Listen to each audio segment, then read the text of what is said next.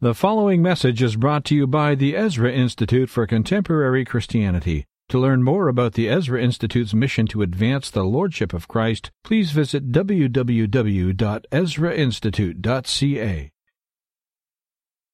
Man, with an introduction like that, Randy, even I'm excited to hear about what I have to say. Wow.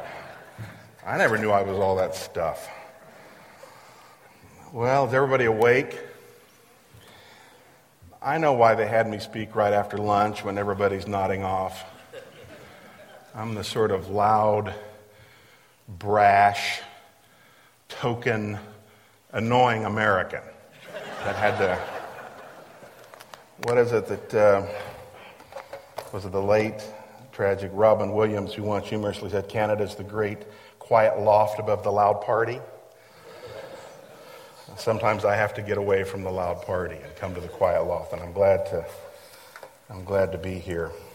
I feel very privileged to be identified with these guys down here and some of you out there, the Ezra Institute. In fact, I was thinking, I'm not sure if there are any Christian ministries, educational foundations more programmatically aligned with CCL, which is the organization I lead, than the Ezra Institute. In fact, Dr. Boot was in California 2 weeks ago speaking at our symposium in the San Francisco area, and it was great for him to be there, and he was just as outstanding there as he was this morning. You may want to turn that down because I can get really loud. Is that okay? Even in Canada, am I allowed to be a little loud sometimes? Okay. Let me know if I'm getting too loud, and I'll tone down like the Canadians and be real nice and polite.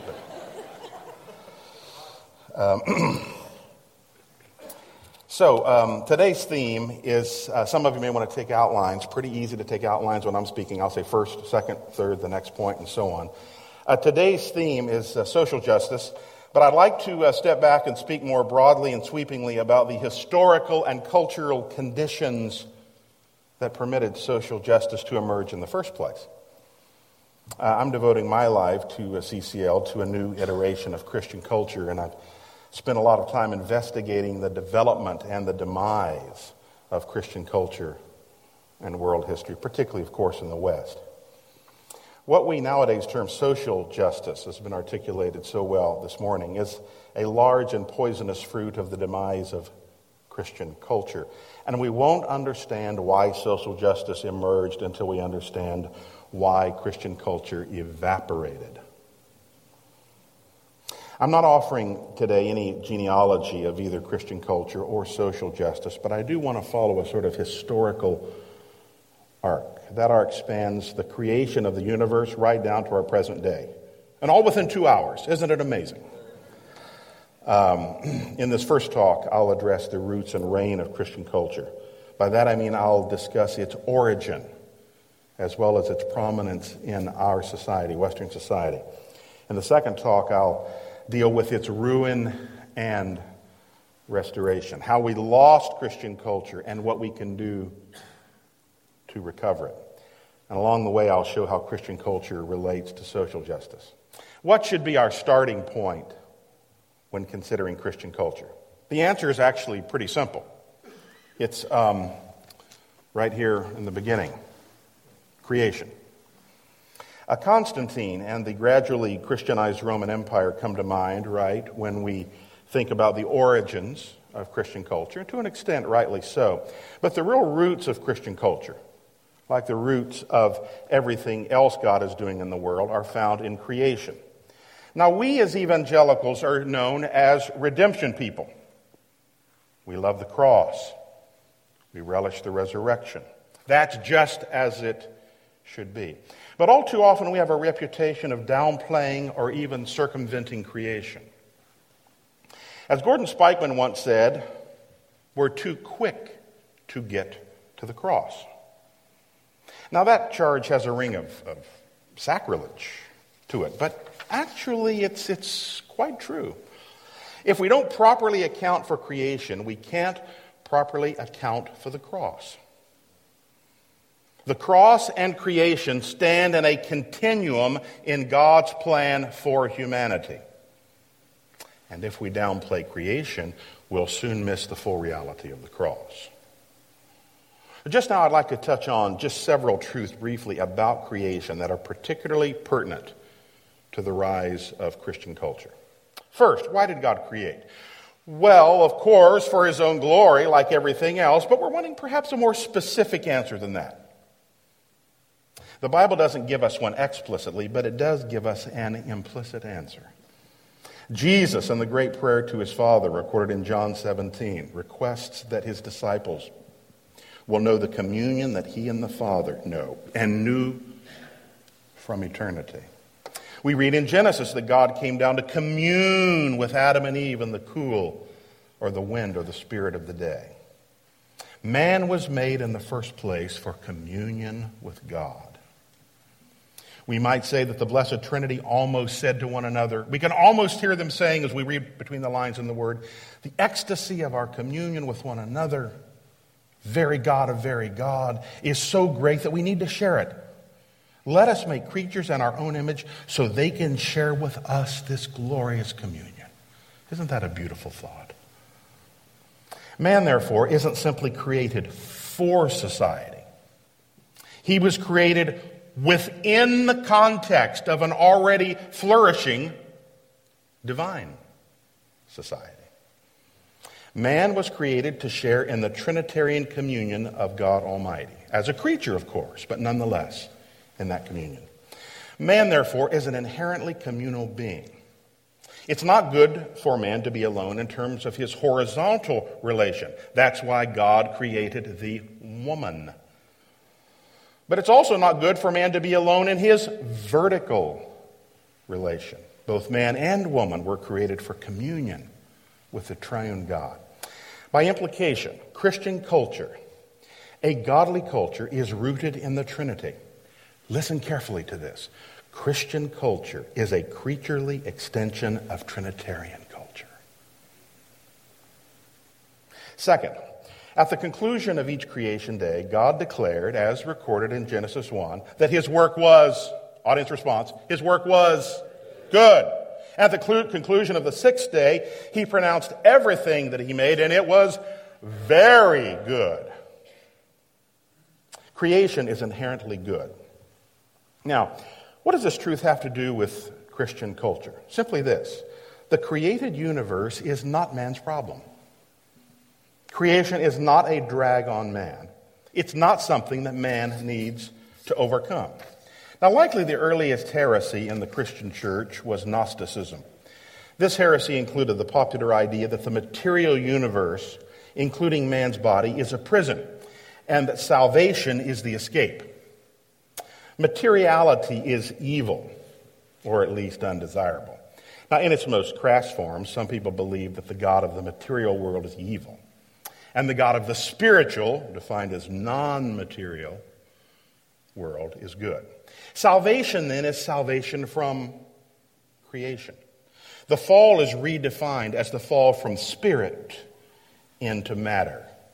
Now, listen well. Newsflash. That's heresy. You can write that down. That is heresy. Okay? In philosophical terms, it understands the fall as metaphysical, not ethical. In other words, it sees the source of the great problems of the world in the corporeality of creation and not in the heart of man. Now, that's certainly a convenient argument, isn't it?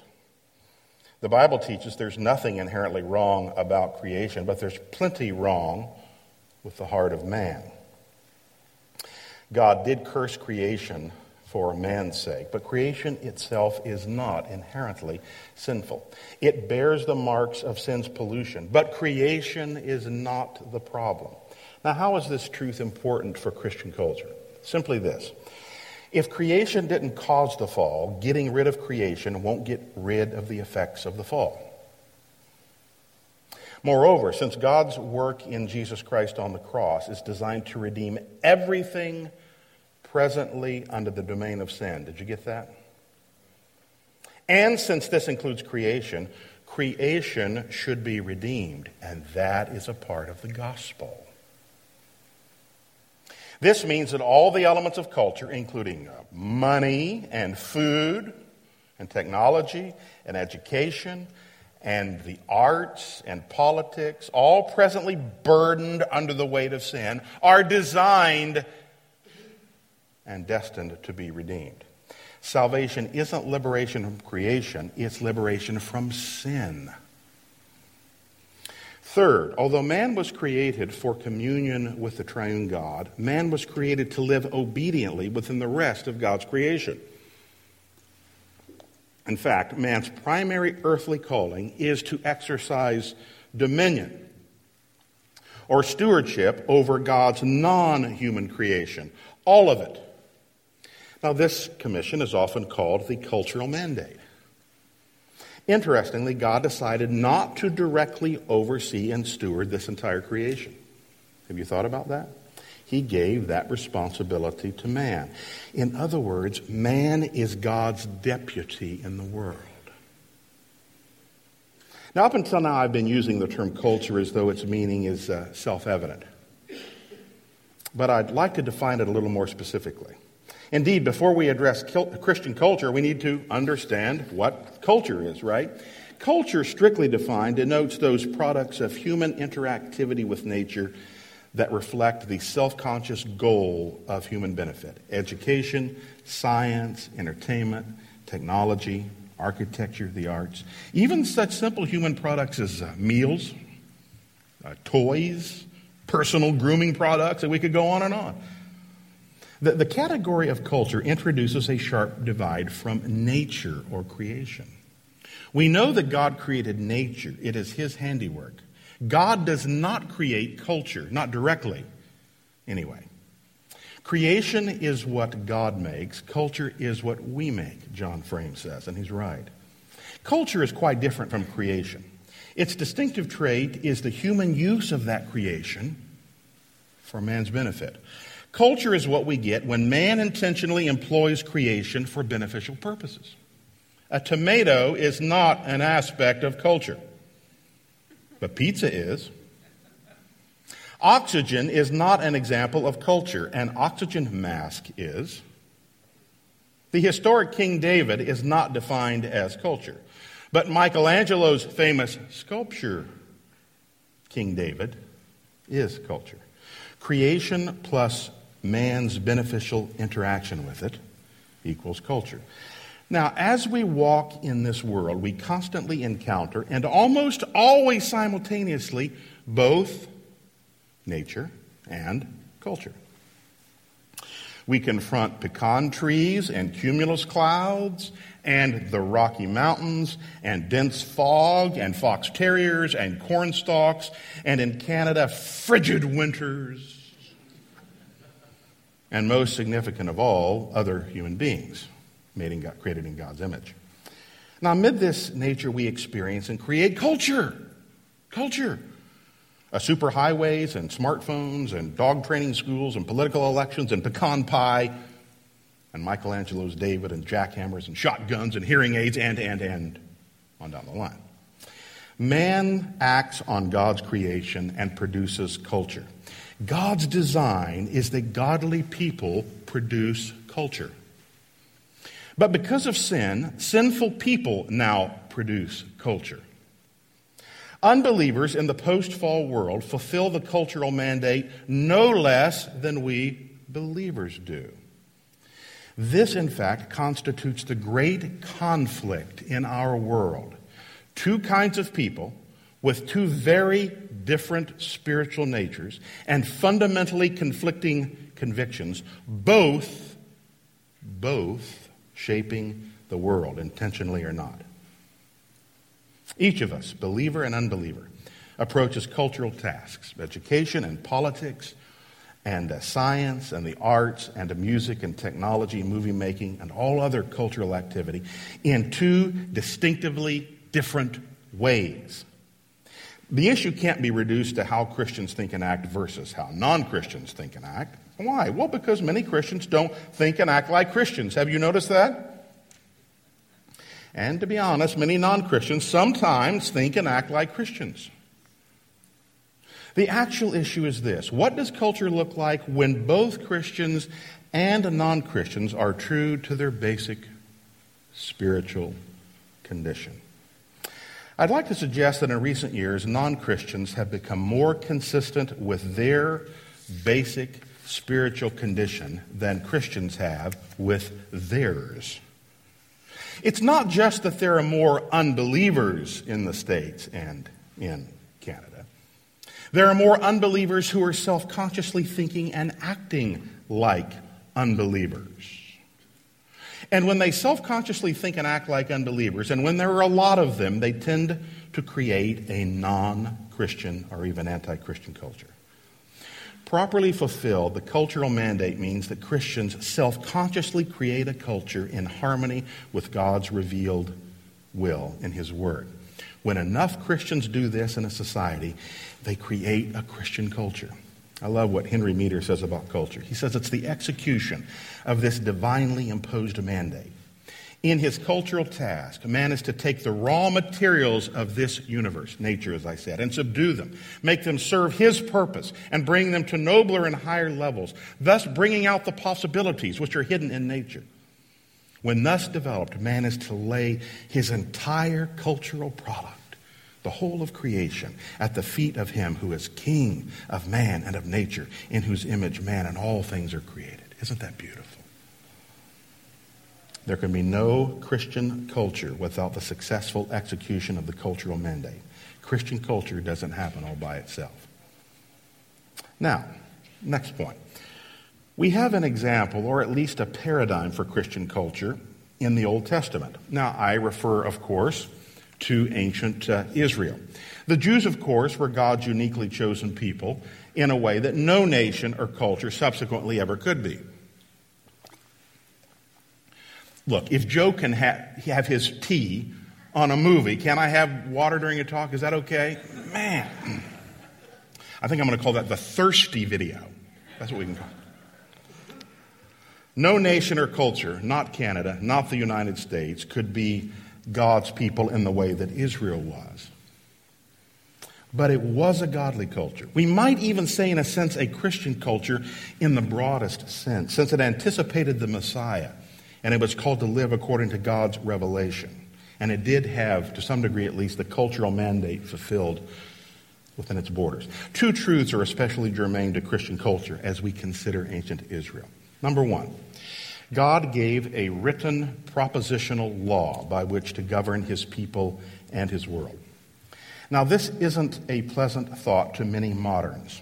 We live in a time of antinomianism. What does that mean, antinomianism? Lawlessness. Not just in society, but also in the church. Whenever many evangelicals hear the term law, they immediately think of something harsh and something very oppressive. They think of law-keeping as trying to win God's favor or eternal life by being virtuous. To be sure, people can pervert the law into these uses. But this is not how the law was intended to be used. No one who reads David's exaltation in Psalm 119 would ever say, if you've read Psalm 119, that the actual revelatory law, the law here, is burdensome and oppressive. Yes, Pharisees can turn the law into an oppressive burden by ripping it away from God's gracious purposes in His Son, Jesus Christ. But this is a perversion of the law. God's law is His gracious provision for holiness. And not simply holiness in our individual and private life, but holiness in society also. Now, it's just here that we can detect a valuable truth about the idea of social justice, which is our main theme today. This propositional law, and Joe already made this point, is God's standard of justice, which is essentially a synonym for righteousness. According to 1 John 3:4, sin is a violation of God's law. Therefore, to act justly is to act in the right, to treat other people rightly and not wrongly. These categories of rightness and wrongness, of justice versus injustice, imply a standard. That is precisely what God's written law is intended to be, a standard of justice. It's not simply a just standard of vertical righteousness, that is how we're to live in relation to God, but also His standard for horizontal righteousness, how we're to live among our fellow human beings and in all of God's creation. God's standard of justice is not subjective and arbitrary. It's revealed in His Word. Now, this fact leads to a second truth. God's law is wide-ranging. It's designed, as I said, for our horizontal relationships with one another and not simply our individual relationship with God.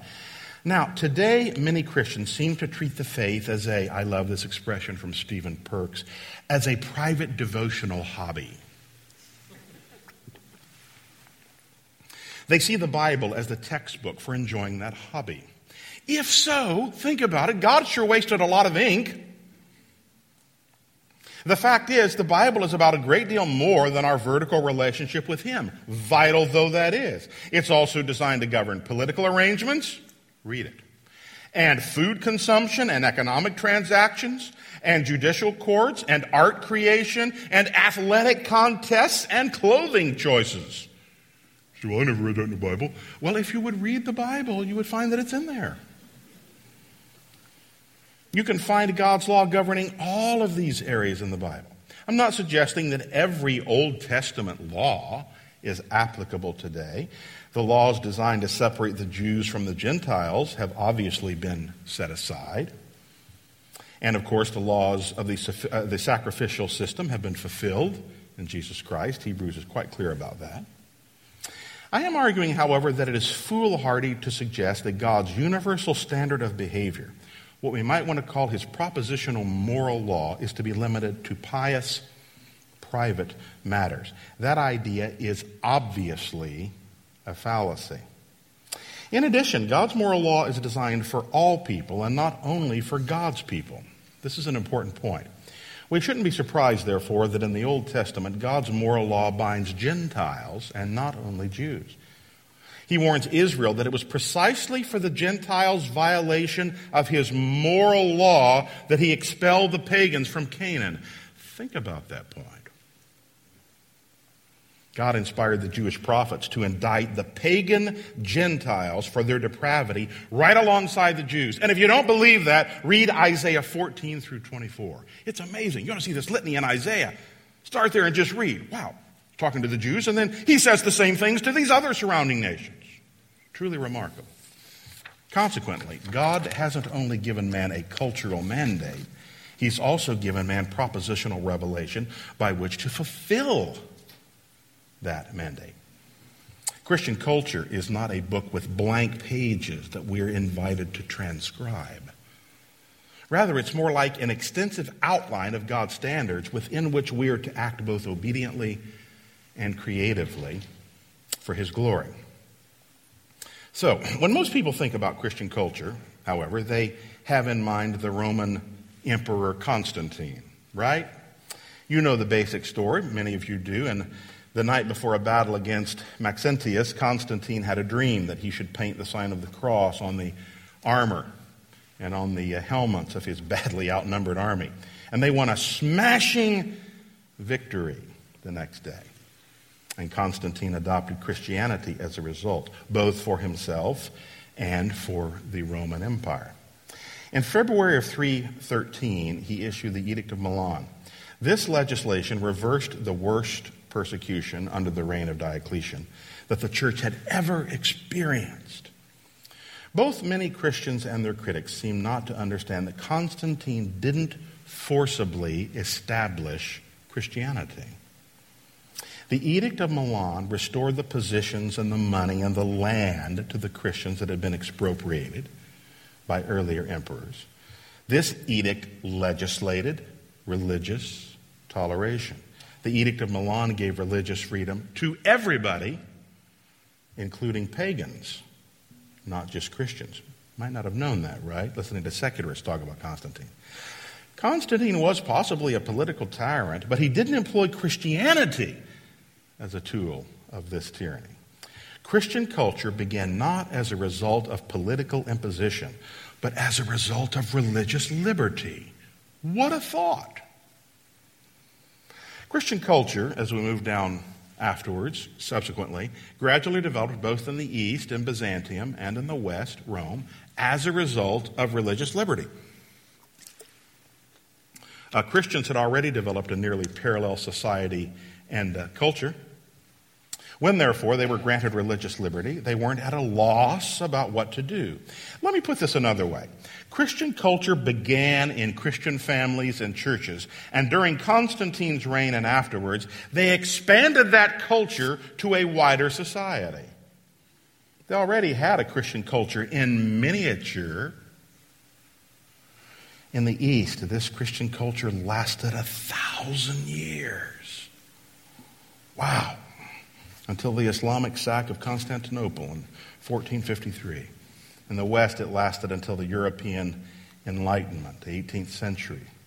Christian culture was so influential that you simply cannot understand Western culture, or for that matter, Near Eastern culture, including Russia, without understanding something about Christian culture.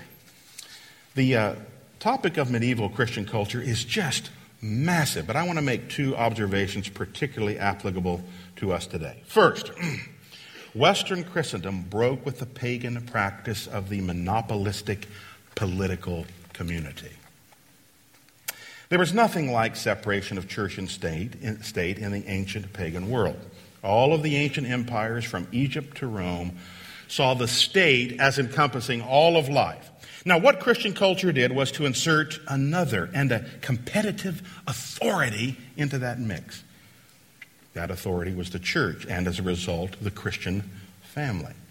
In fact, as time went on, the state often grew gradually weaker, while the church of Rome grew stronger. The church was an international community united under the papacy. But oftentimes the various states, particularly in Europe, were small and weak and remote and isolated. The church had much more power than the state usually did. Boy, that's a reversal, isn't it? Now, of course, there were big conflicts between medieval kings and the papacy. These conflicts are well known. But these conflicts tended to preserve freedom. They started to foster what we nowadays call civil society. By that I mean voluntary private institutions and associations inserted between the individual and the state that compete with the state for our allegiance, like the family, the church, clubs, business associations. Civil society makes sure the state doesn't have a monopoly on citizens' loyalty. The origins of civil society are in medieval Christian culture. Christian culture always and everywhere breaks a political monopoly. And that's why statists hate it. That's why they hate it. It doesn't, of course, Christian culture advocate anarchism. Christian culture does require the state. But it does not allow the state to encompass all of life. This medieval practice of civil society instituted, therefore, a legitimate separation of church and state. Now, perhaps this sounds counterintuitive, since we often hear that the fatal flaw of medieval Christendom was the union of church and state. But this objection has got it all wrong. That's false. Now, this fallacious objection leads to the next important and the second truth. Christian culture supported a separation of church and state, but not a separation of the state from God. These two are very different. It's true that at times the church attempted to commandeer the state, as did Charlemagne starting on Christmas Day in 800. But in the medieval world, the conflict between the claims of the state and the church were almost perpetual. It was, in fact, this church-state conflict that destroyed the religious monopoly of ancient paganism. Now, today, critics of Christian culture are scandalized by the idea of a return to Christian culture because they claim that it will reunite church and state. They don't understand that you can have a Christian state without the political dominance of the church. Everybody awake? Still following me?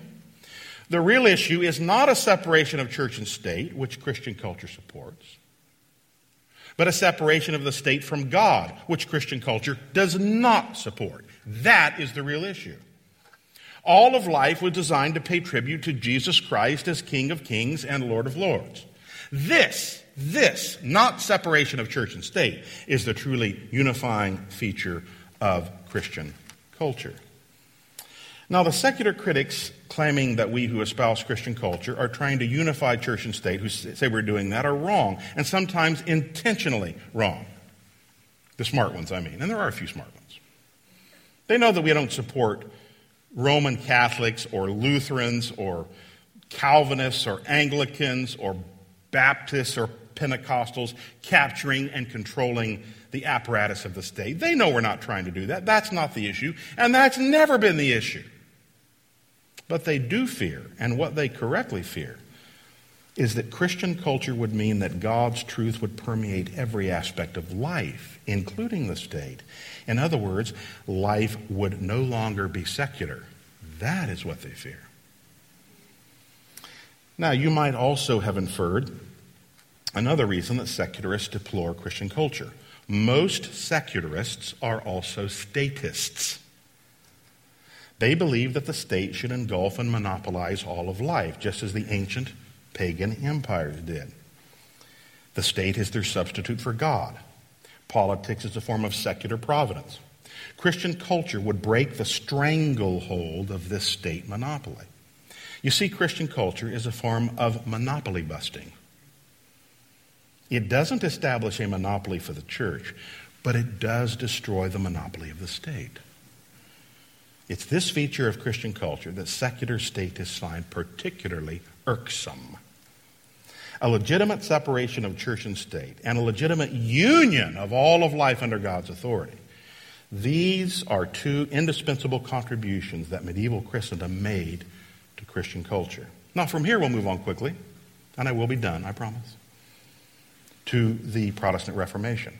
Now, right away, we have to take account of the continuity at this point between Roman Catholicism and the Reformation. And yes, I'm a proud Protestant.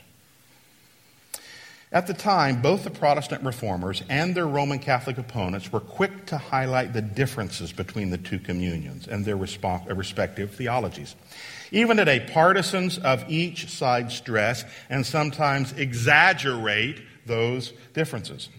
But from our subsequent standpoint, we often see as many similarities as we do differences. In fact, I would say in many cases, many more similarities than differences. This is certainly the case with Christian culture. The fact is, the Protestant reformers broke with Rome over ecclesiastical theology, not over Christian culture. I want everyone to understand that. Calvin and Luther and Knox and Zwingli believed in Christian culture just as much as the Pope did. They simply believed that the church within that culture, as well as the Christians within it, would look different than in the Roman Catholic idea. Everybody following me on that? For the reformers to break with Christian culture would have been to completely upend European society. Society itself was Christian down to the deepest roots. You were born into the Christian society, baptized into it, educated within it, attended church within it, got married within it, conducted business within it, submitted to its laws, had friendships and associations within it, and died within it. For the reformers to have broken with Christian culture would be akin to what Pol Pot and the Khmer Rouge did in Cambodia in 1975, completely reordered and revolutionized society. But the reformers were just that, reformers. They weren't revolutionaries. They inherited a Christian culture, and if anything, they wanted to improve and foster that culture, not diminish it or destroy it. In fact, they did improve and foster it. And here at the end, I'm going to mention a couple of ways, and we'll be done for this talk. First, they gradually developed a biblical society.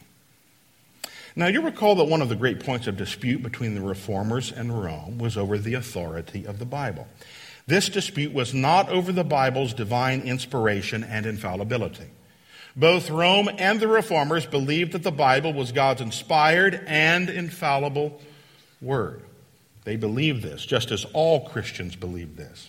But they didn't agree on the Bible's role in relation to other authorities, and particularly church tradition. Rome believed that tradition was a cooperative authority along with the Bible. The Bible is true, but it needs an authoritative interpreter, and that interpreter, of course, is the collective wisdom of the church, the Roman church, of course.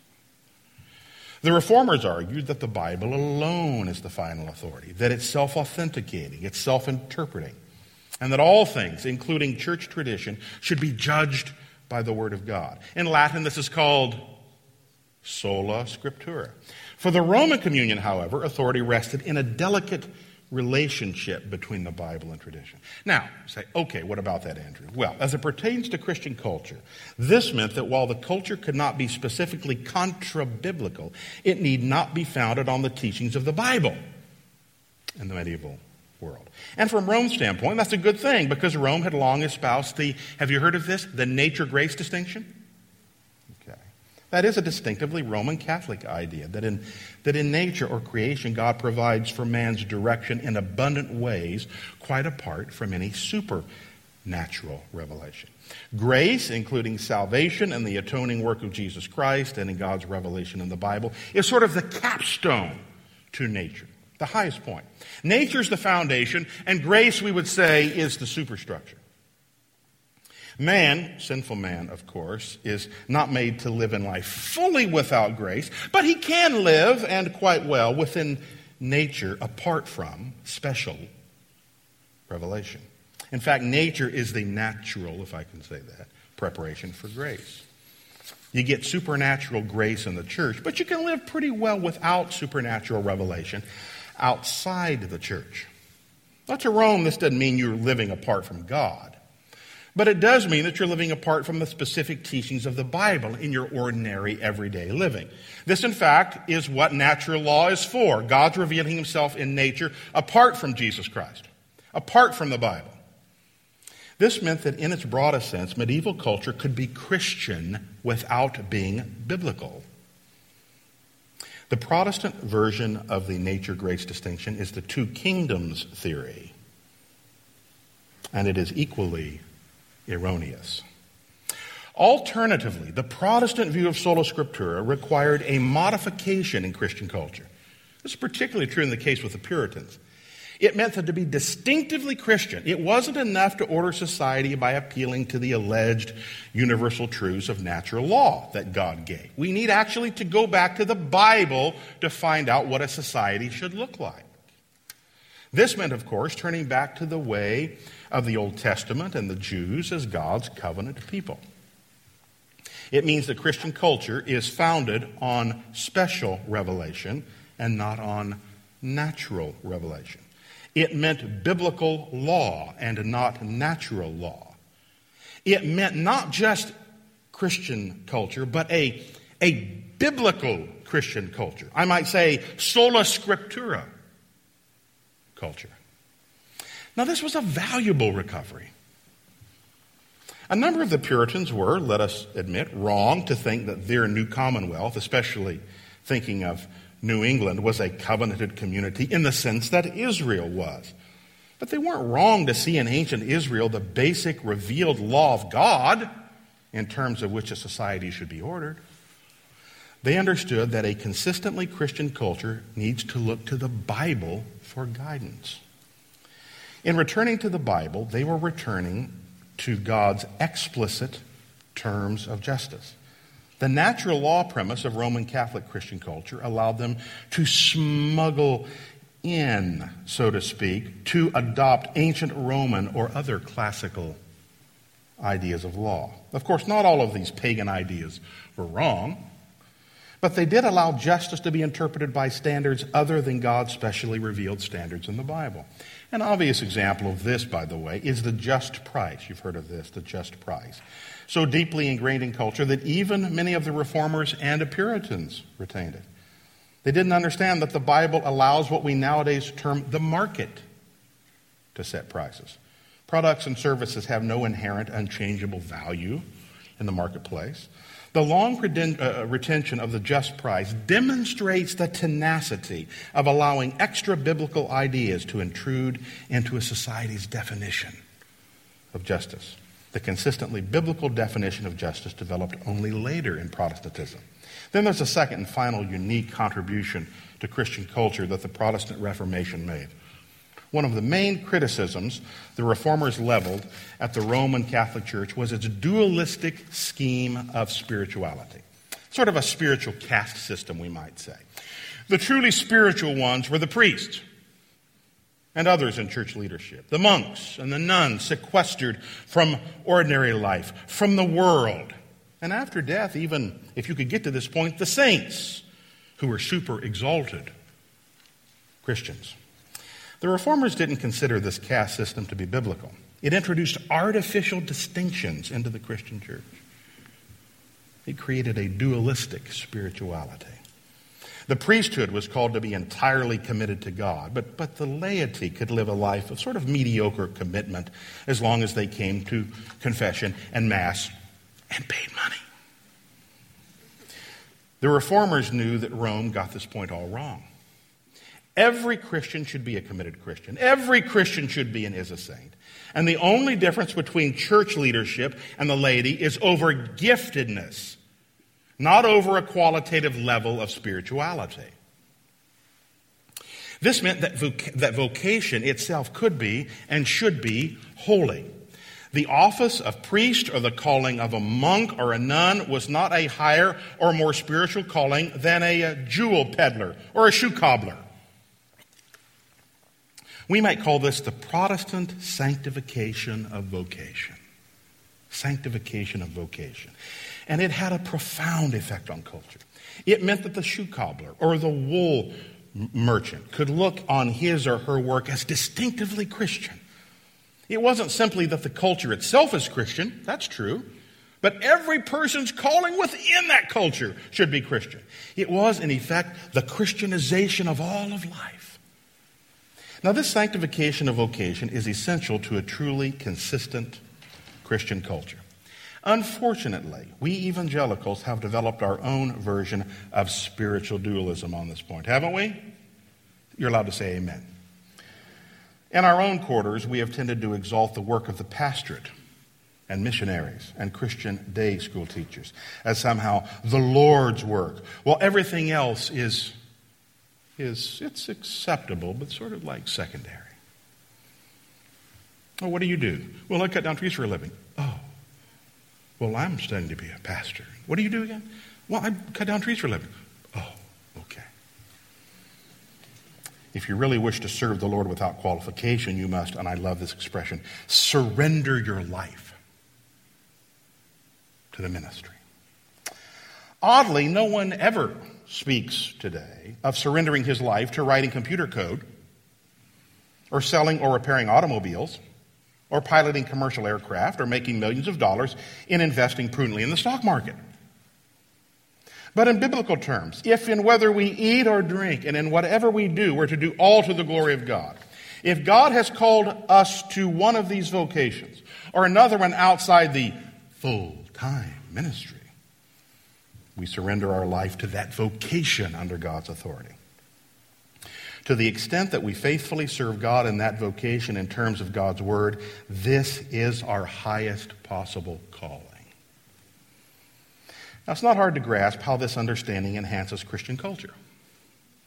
Since most of our cultural activities occur outside the church and full-time Christian service, sanctifying these non-full-time areas to God's glory advances Christianity in places outside the church or the Christian school. On the other hand, if we believe that genuinely committed Christianity happens only inside the church and in Christian day schools and universities and on the mission field, and we consider all work outside these areas to be Christian in only a tangential or secondary sense, we can't expect our culture to be especially Christian. Now, can we?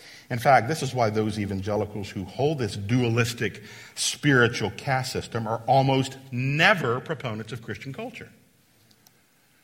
They're content if the family and the church is truly Christian, and they believe that the rest of culture exists to support the Christian ministry. You cut down trees? Oh, yeah, you cut down trees?